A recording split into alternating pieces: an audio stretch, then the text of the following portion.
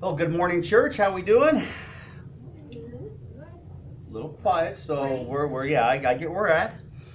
Well, this morning we are continuing in the third installment of our series about having a passion for God, and we're looking at the 7 passion killers that keep us from God. And as we said in communion, we need to start off by remembering that this passion that we're talking about for God is not a feeling or an emotion, but it's a settled decision in our hearts to serve God through suffering, through joy, through pain, through exhilaration, through whatever circumstance may be, as we look beyond the circumstance to the one who provides the way out of the circumstance. And we realize this morning, as we've talked about, that passion for Jesus is a big issue for the Christian life, isn't it? Because if we don't have passion, what we often struggle with as Christians, even in the church, is the temptation to fall into that sin called apathy. And apathy is horrible because when we find ourselves without passion and in that rut of apathy, as we've talked about, we find that we're one, miserable, right? You ever see a miserable Christian? It's a sad thing to see, right? It's like, wow, really? What happened to you? Because those apathetic Christians become uncaring and unmotivated. They don't want to do anything. They just want to hide out. They don't want to serve as the Bible calls them to. They don't want to exemplify Christ or open their Bible to read the Word of God provided for them. They just don't care. I've heard of churchgoers who have been apathetic for decades. And you noticed I didn't say Christians, I said what? Churchgoers. The Bible talks about not only there'll be sheep or wolves in sheep's clothing that infiltrate the church, but there will be many in church that really are not Christians in salvation, because you see, not everyone who attends church is a Christian. Just being in church doesn't make you a Christian like osmosis, just like being born into a family where your parents or your grandparents were Christians doesn't make you a Christian by generation. You and I must choose to have salvation clearly. So we fight against the situation of synthetic Christians, of false Christians who fill churches who are apathetic. You see, I think in salvation in Jesus Christ, we may struggle with the temptation of apathy from time to time, but I don't think that as a Christian we can be apathetic for decades. Because the Bible plainly tells us that the old life that we once had before Jesus, that old life that likes to cling on to misery and woe is me and I can't forgive and apathy, has what? It's passed away. And the Bible says, and behold, we are a new creation. And not only are we a new creation, we are filled with the indwelling of the Holy Spirit. And I believe that as Christians, apathy can enter our spiritual lives, but sooner or later, for Christians, there will be a quickening, a little poking, a little jabbing of the Holy Spirit saying, hey, what are you doing? I'm here. You are the temple, the dwelling place, the church of the Holy Spirit. You can't be apathetic. And I believe for Christians, sooner or later, through someone or a circumstance, the Holy Spirit will quicken us to do something, to take action, to get out of our apathy, right? Those of you that have been Christians for more than 3 days, have you experienced that? Where maybe you've been down in the dumps and you've actually clung on to that, enjoyed being down in the dumps and getting all that attention? And the Holy Spirit's like, hey, bonehead, what are you doing? Come on, you have the joy of the Lord. You need to be content with godliness. You need to share the joy of God. Consider it all joy no matter what you go through. We have that quickening of the Holy Spirit as we realize we are forgiven. That old life has passed away. The life we now live, we live for Christ, filled with the Holy Spirit, and we have all reason to be joyful. But for the unsaved who fill the churches, the synthetic Christians, there is no quickening of the Holy Spirit. And I'll say it very, very clearly for those listening. The only hope that a synthetic Christian has is salvation in Jesus Christ. And for my opinion only, for what it's worth.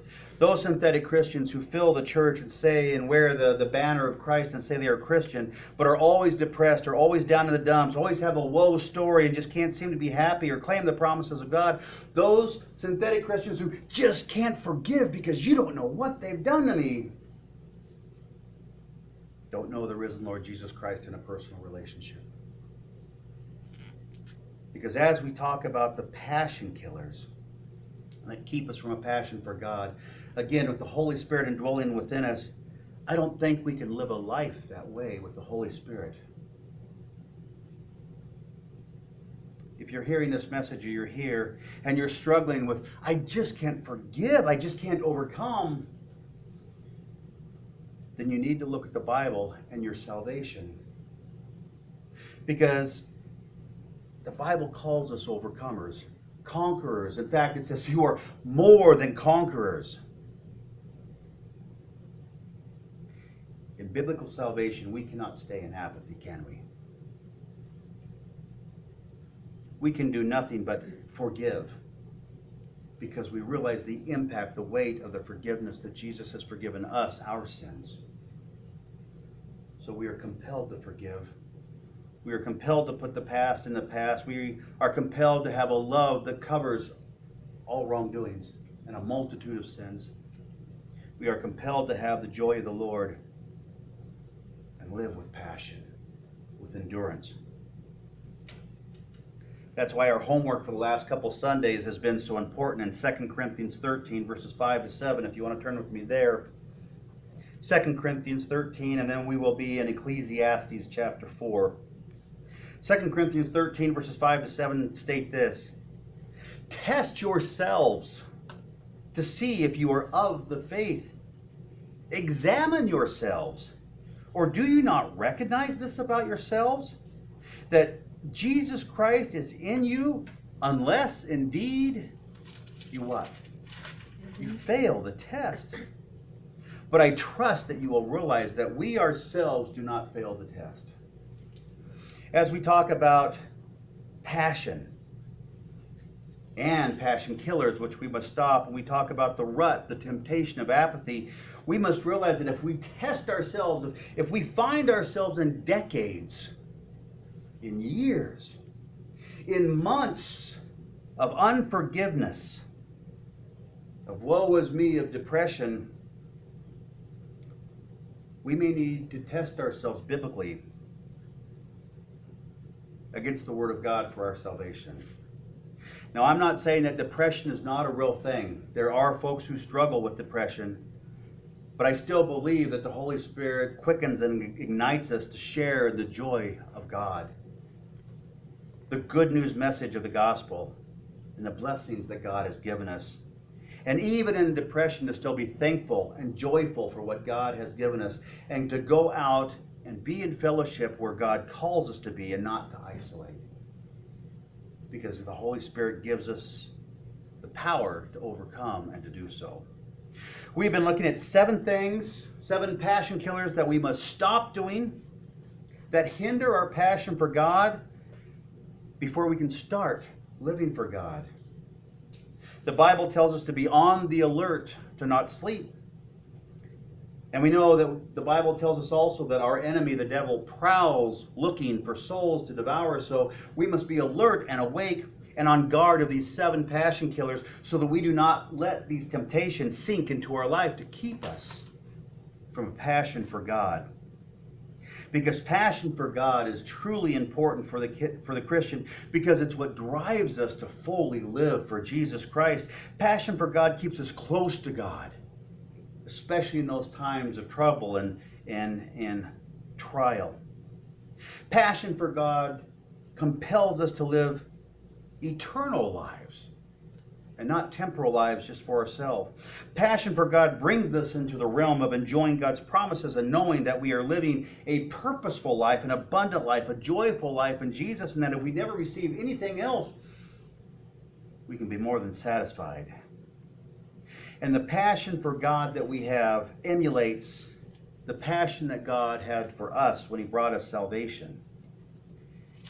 In essence, I truly believe that passion for God is evidence that we are in the family of God. 1 Corinthians tells us a very strong truth that before a seed can sprout and live, it must first do something to itself. And do you know what that is? It must die to itself. And in these 7 passion killers, we must realize that we must die to that old life that seeks to hold on to those woes and unforgiveness and those pains and those hurts and that shame. Because Christ has died that we might have life and might have life abundant. And even in salvation, there are times in the life of a Christian, there are seasons that we do fall into the temptation of apathy. We must realize that we must die to that once again. In the life that we now live, we must live for Jesus Christ. We've looked at 4 passion killers so far, and this is what they are. Number 1, an unbalanced schedule. Either working too much and driving ourselves crazy, or being too lazy and doing nothing. Number 2, we have looked at the fact of a passion killer as an unused talent, that God gives us gifts and talents not to be used for our own personal gain, but for what? For serving others in the kingdom of God. The third passion was more personal, with an unconfessed sin, that if we hold on to unconfessed sin, it slowly eats and erodes away at our passion for God. And the fourth one we looked at last week was, again, a more personal passion killer, which is an unresolved conflict. When we choose to not have reconciliation, when we choose to not forgive, when we choose to hold on to that transgression, and we ignore what the Bible says, that love covers a multitude of sins, it keeps us from fully serving God. There's the story of a wise old man who once lived in the mountains. And once a year, this wise old sage would come down to the small village at the base of the mountains. And he was renowned for being able to know what people tried to hide from him.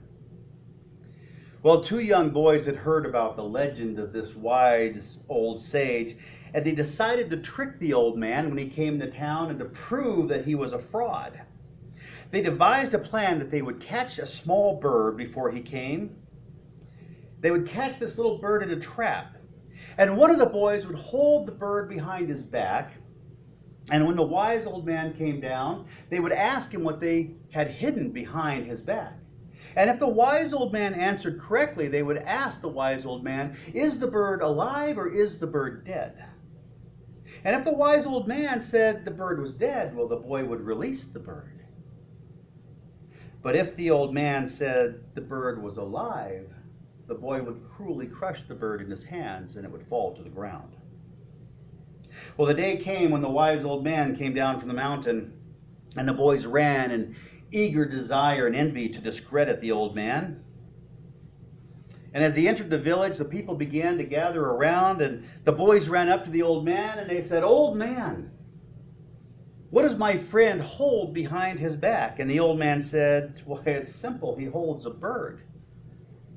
And the crowd was like, "Yeah, that's amazing." And then the coy boy looked at the old man. He says, "Old man, is the bird alive or is the bird dead?" And the old man looked sternly as the boy began to slyly grin like the Grinch in his anticipation of his victory. And the old man said, "The bird is as you choose."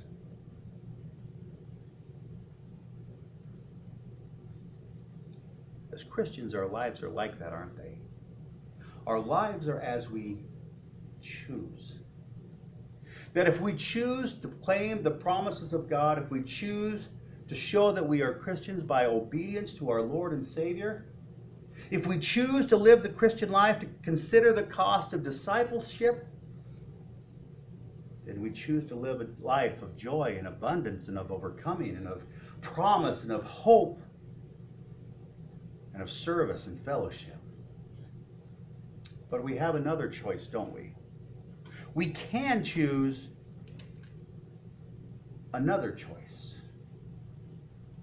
That even though within us in the Holy Spirit is the complete power of God, even though we have salvation in Jesus Christ and our sins have been completely forgiven, even though we have the promise of heaven and the call to obedience to prove our love and our place in the kingdom and the family of God,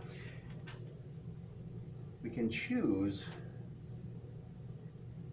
to live in apathy, to be a victim of circumstance or the victim of an unrepairable wound by another person, that we just claim that we cannot forgive the wrong done. Because you see, when you and I are a victim, it's tempting. You know why it's tempting to be a victim? Because it's out of your control. You have no control on what happens to you. And I'll tell you clearly, that is completely unbiblical. You and I have a choice in how we respond to being wounded. You and I have a choice in how we respond to any circumstance that God gives us. And God promises in His Word that in this world, because of sin and a failed world and failed people, we will have what? Trials and temptations. But we are never destined to fail them. In Jesus Christ, we are destined to overcome them. We are destined to have a love unabandoned, uncontrollable, because of Christ's love for us. We are destined to make a choice that we will never be a victim. We will never be the result of a consequence of a circumstance or another person who uncontrollably controls our life, and we are just helpless. The Bible never refers to Christians as helpless or victims. The Bible always refers to us who have a choice to be joyful in all situations and circumstances, to overcome, to conquer, and even to joyfully be willing to suffer for Christ. It can be a hard message, can't it? A tough reminder. But when we realize the passion that Christ had for us in His life, His crucifixion, His death, His beating, His overcoming death, it seems pale in comparison, doesn't it? The truth is, in salvation in Jesus Christ, all the things that those people and all the things that those circumstances try and do to us do not determine our lives, and they do not determine the impact upon our lives, because we have the Holy Spirit and the very power of God with us. Our life in Christ, our passion, is as we choose. And so today, as we look at these passion killers in a somber message, I encourage you, I compel you to choose life. To choose life in Christ. We must realize, as we talk about passion and avoiding the 7 passion killers, that we are responsible for reigniting our passion for God if it has dwindled and faded and drawn cold. It is well within us, as God has provided for us all things, that it is well within our ability to change if we will only do so. It is not up to somebody else. In fact, I hate to tell you this, but it's not up to your pastor. Your pastor can poke you and prod you all he can, and all you're going to do is get annoyed, right? And it's not God's responsibility to reignite your passion either. Do you know why? Because He has initially given you that passion in your life in the gift of His grace and salvation through His only begotten Son in Jesus Christ. And once you and I have that salvation, that passion, Jesus says, go, because you are salt and a light to the world. And a light should not be what? Covered. And it goes to further say that a light should not be put out or dwindled. So therefore, let your light shine, that all the world may see. As we looked at our quote for the week with John Wesley, he says, I prayed that God would set me on fire for all the world to see. That's a passion for God, isn't it? God, set me on fire and let the world watch me burn in a good way. Jesus calls us to follow and obey. That's all we must do. We look at passion killer number 5 as we seek to avoid this, to reignite our passion for God. And passion number 5 is simply an unsupported lifestyle. Sometimes you and I lose our passion for God simply because we are not hanging around God's people, right? Either that or we are hanging around the wrong group of God's people in the church. You know, you have your people that are kind of on fire here, your new Christians, those who are in Bible study, they're saying, man, you know what God taught me this week? You know what God's doing in my life? And, you know, you have your little Pentecostal group, all their back there going, hallelujah, praise the Lord, you know. And then you have your Eeyores over in the corner going, oh, yeah, I don't think God blessed me this week. Christians, don't hang out with those people. Let them slowly dwindle and fade down to 1 and down to none because they realize they are not the popular kids in church, right? We need to be in fellowship. And if you're hearing this message online, my challenge to you is this: if you are hiding out at home and not being in church, shame on you. You need to be in church. It's a biblical command of God to not avoid the fellowship, as some do. Because God designed us to be in fellowship, to be in connection with one another. We are like a bunch of Legos that have to interconnect with each other to make something. Besides that, Ecclesiastes 4 tells us this. If you want to be there in Ecclesiastes 4, then we'll jump back to 2 Corinthians 6. Ecclesiastes 4 and 2 Corinthians 6. Ecclesiastes 4 verses 9 to 10 tell us this direct truth from the Word of God. It says, 2 are better than 1. Well, you may read that and say, why? And God goes on to answer. He says, 2 are better than 1 because if one falls down, his friend can help him up. But pity the man. We'll do it in Mr. T style. But pity the fool who falls down and has no one to help him up. You see why God calls us into fellowship? Because God says you will have times of struggle and apathy. You will fall down. You will buy into that temptation. But when you're around other Christians, they will bear that load with you. And not only will they bear that load with you, they will reach out the hand to clasp onto to bring you back up, to raise you up out of that apathy. 2 are better than 1, but pity the man who falls down with no one to help him up. That's why this thing called island Christianity, solo Christianity, is so dangerous to our passion and our faith, because it keeps us from fellowship.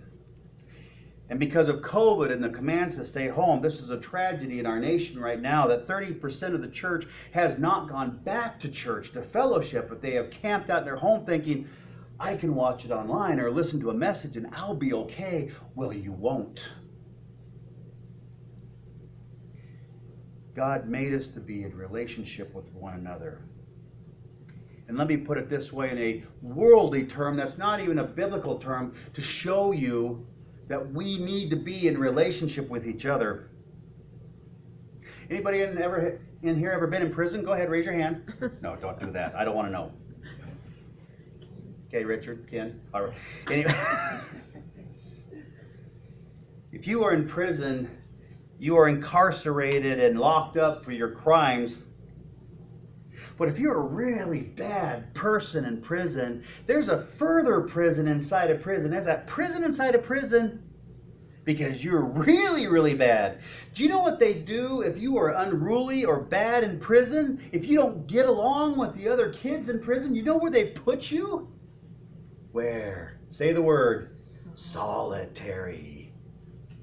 Why do they stick you in solitary? Because even the world knows that we need to be in relationship, even if it's not good relationship. We need relationship, and that if they're going to punish you, they're going to put you in a little cell in the dark that's cold and maybe damp, and you are isolated, cut off from the rest of the world, and it drives you nuts. You see, even the world knows that if they're going to punish a person and make them suffer, they lock them in solitary confinement where they have no access to human touch, human conversation, interaction, relationship. And it dampens their spirit, right? There are Christians who sadly place themselves in solitary confinement and wonder why their passion has left them, and wonder why they are down, and wonder why they struggle. Well, if you're that Christian and you're placing yourself in solitary confinement, I'll tell you this: God has the keys to open the doors and get out and go to church. Be in a supported lifestyle, not in an unsupported lifestyle. Now, I've talked to those over the years who isolate themselves and say they're okay. They have all the excuses, right? But when it comes down to it, isolation from God and His people is literally just pride and rebellion, and it's unbiblical. It's disobedience to God, yes? We need to be in fellowship. Second, when we talk about fellowship, we need to choose the right fellowship. 2 Corinthians 6:14, and then we'll be in Hebrews 10. 2 Corinthians 6:14 states this: "Do not be bound together with unbelievers. For what partnership has righteousness and lawlessness? Or what fellowship has light with darkness? Or what harmony has Christ with Belial? Or what believer has in common with an unbeliever? Or what agreement has the temple of God with idols? For we are the living temple of God." When we choose to be in fellowship, to be in a balanced lifestyle, we must choose to be in the right fellowship. And I'll take that one step further. That means we need to be in a biblical teaching church with fellowship with other believers that are excited about their relationship with God and what God is doing in and through them. We need to be sharing that together. But here's the challenge with that many people struggle with. They come into church and they're talking with someone about a non-salvation issue, and someone disagrees with them and hurts their feelings. Have you ever had that happen? Another Christian in church doesn't agree with your outlook on something that's not a salvation issue, and you're like, I thought we're all supposed to get along. Do you know that God gives us different gifts and personalities and brings different people into the church? And they're different than us, right? And you know what? In God's kingdom, different is good. Because different sharpens us. Different makes us think about why we believe what we believe. Different makes us consider going back into the Word of God to see if they may be right or we're right. Different is good because it makes us better people. You know what I've thought in my pride in the world? That, man, if everyone was just like me, the world would be a great place. Woohoo! Don't you think so? If everyone was like John, it'd be awesome. 8 billion Johns in the world. I mean, I tried that when we first got married. I tried to name all of our children Justin John Porter, and Austin John Porter, and Jeremy John Porter, and Dog John Porter, and Cat Dog Porter, and Christy John Porter. Christy wouldn't go for it. Thank God. Right? You know what? If all the 8 billion people in the world were John Porters, life would get really boring fast because we'd all agree all the time. There'd be no challenges. There'd be no questioning of, why are you doing that? Why do you believe that? Where do you see that in the Word of God? There'd be no growth. Because you see, to have growth, to go through Christian growing pains, we have to go through changes and adjustments that change our lifestyle. You ever see, especially a boy that hasn't caught up in his feet in puberty and how they walk? Like, they are so clumsy, right? But then when they finally grow into their feet, they get this stride and this walk. We need to be in church with good, solid biblical teaching and good, solid biblical Christians, but we need to realize we also need to learn in this biblical fellowship to appreciate the differences of others, as long as it doesn't come against salvation issues. Because it makes us grow, it sharpens us, it makes us question ourselves of, Where is that really found in the Bible? It makes us go back to the Word of God to share with one another, to say, you look at that way. Why do you see it that way? Because here's how I see it. Let's dig into this and find out what is truth. What is God's truth? Not opinion, not perception, not taking verses out of context. So in avoiding this passion killer of an unbalanced lifestyle, we need to be in fellowship. And we need to be in a church that challenges us and grows us. Because if we all just agree all the time, there's no growth, is there? There's just stagnation.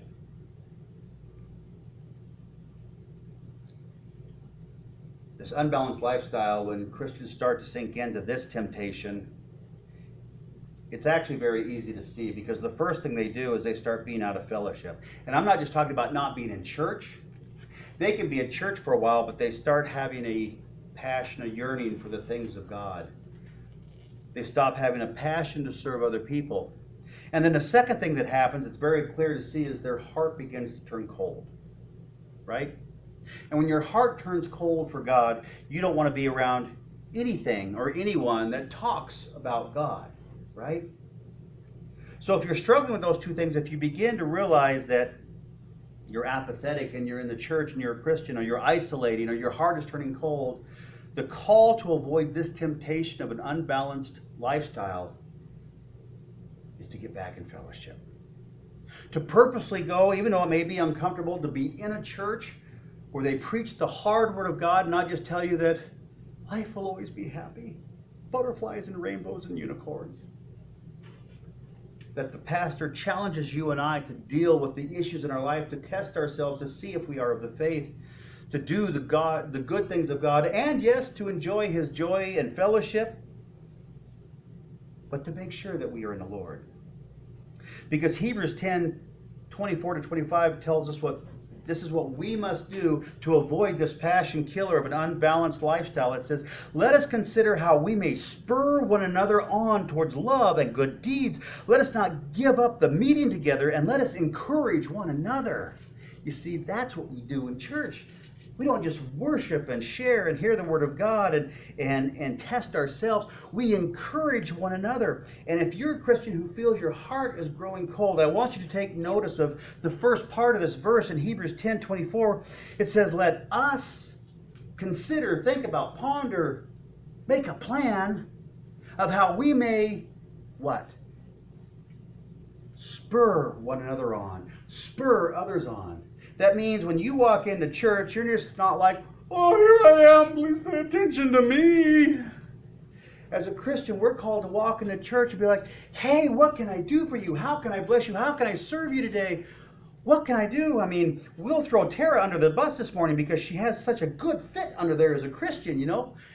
This morning we came in and we had worship practice, and we just looked at Tara. We're like, Tara, can you unload everything in the trunk? And can you do communion? And can you set this up? And can you bring all the Operation Christmas Child up and set all this stuff in there? And her answer was deliberate. She's like, yes, I'd love to. It's good to be under the bus, isn't it? You see, her heart's desire was not just to come to the church to receive because she knew she would get that. Her heart's desire was, use me where you need me, where I can help, where I can bless. Let me do these practical things so you guys can prepare worship that I may enjoy and join in worship later on and praise the Lord. We are called as Christians to consider how we may come together to spur one another on, not to draw attention to ourselves. We need to be in a supported lifestyle as Christians to avoid this passion killer. We need to give. We need to serve. We need to encourage one another. The sixth passion killer that we'll look at is this as we close for the day. An unclear purpose. An unclear purpose. When you and I forget the purpose that God has placed us here for, it can dwindle and kill and delete our passion, can't it? Because we start asking those questions again about, what good am I? What am I doing here? I mean, what's the point? What's the purpose? They won't even notice if I don't show up. I don't have anything to give. We need to remember the reasons that God has called us to salvation. But sometimes we relate with Isaiah in Isaiah 49, where the prophet was going through a deep depression after doing this great miraculous thing for God. And he says, I've labored to no purpose, and I've spent my strength in vain for nothing. You see, even the mighty prophet of God, after doing a miracle, struggled with depression. It's going to happen, right? But we need to pull ourselves out of there to reignite that passion for God, to remember our purpose. Because you see, passion and purpose go together. We've got to remember God's purpose in our life. Because if we're only living for ourselves, well, that's a pretty dinky purpose.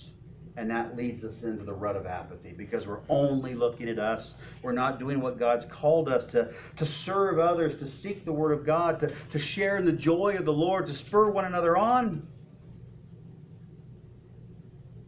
God has given you a specific purpose in life. In fact, I think God has given you several purposes in life. We know one is to share the gospel. We know one is to live in the joy of the Lord. We know one is to seek the Lord with all your heart, mind, and strength. We know one is to live life and life abundantly. We know one is to be in fellowship. The comic writer Hobbes wrote this about passion. I think it's quite interesting. He said this about passion, quote, passion is waking up in the morning wherever you are and bounding out of bed because you know there's something out there that you love to do, that you believe in, and that God made you for, and you're good at it.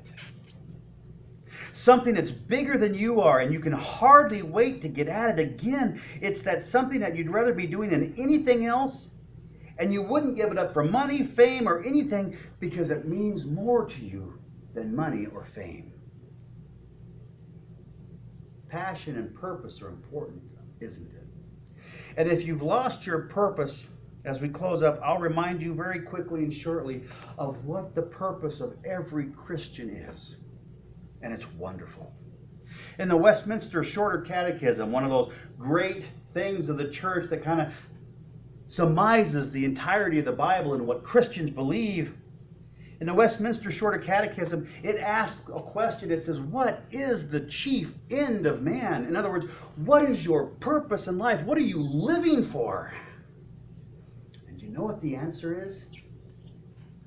If you don't, I'm going to tell you so you'll pass the test. It says, what is the chief end of man? What is your purpose? And it answers this: man's chief end is to glorify God and to enjoy Him forever. To glorify God and to enjoy Him forever. That means we enjoy God in eternity, and we enjoy God when? Now. And this life we now live, we seek to give God glory in whatever that is and however we do it. It doesn't always mean we'll be happy, happy, happy. But it means we serve with a passion because we are serving the one and only King of Kings, the Lord of Lords, the God Almighty, who brought us salvation, who redeemed us, who saved us from the consequence of hell and forgave our sins with His love. We have this God who designed us to intertwine with other people and impact their lives and touch the lives of each other.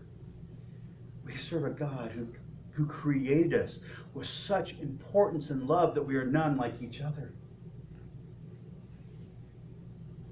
And our desire, our passion, is to glorify God with all we are and to enjoy Him for all eternity. Nothing matters more than that. Let me give you 5 reasons why God has you here. God has you here to worship God in private and in public. God has you here to have times of fellowship, to be with other believers, to do what?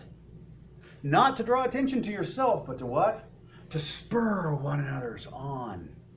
God has you here to read His Word and to grow from spiritual infancy to spiritual maturity and adulthood.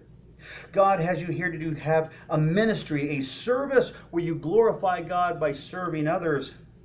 Whether it's taking everything out of a trunk or leading a worship service or playing the electric piano or running the PowerPoints, or being the official light technician of Wasatch Christian Church.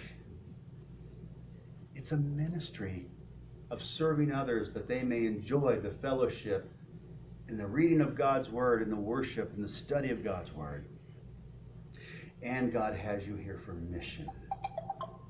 Whether it's mission to the ends of the world or mission in your own family and neighborhood, God has given you at least those 5 purposes to glorify Him and to know that you are here on purpose, a purpose designed and given and blessed by God to be important, to touch the world, to impact the world, that you and I would have a passion for God to avoid the passion killers.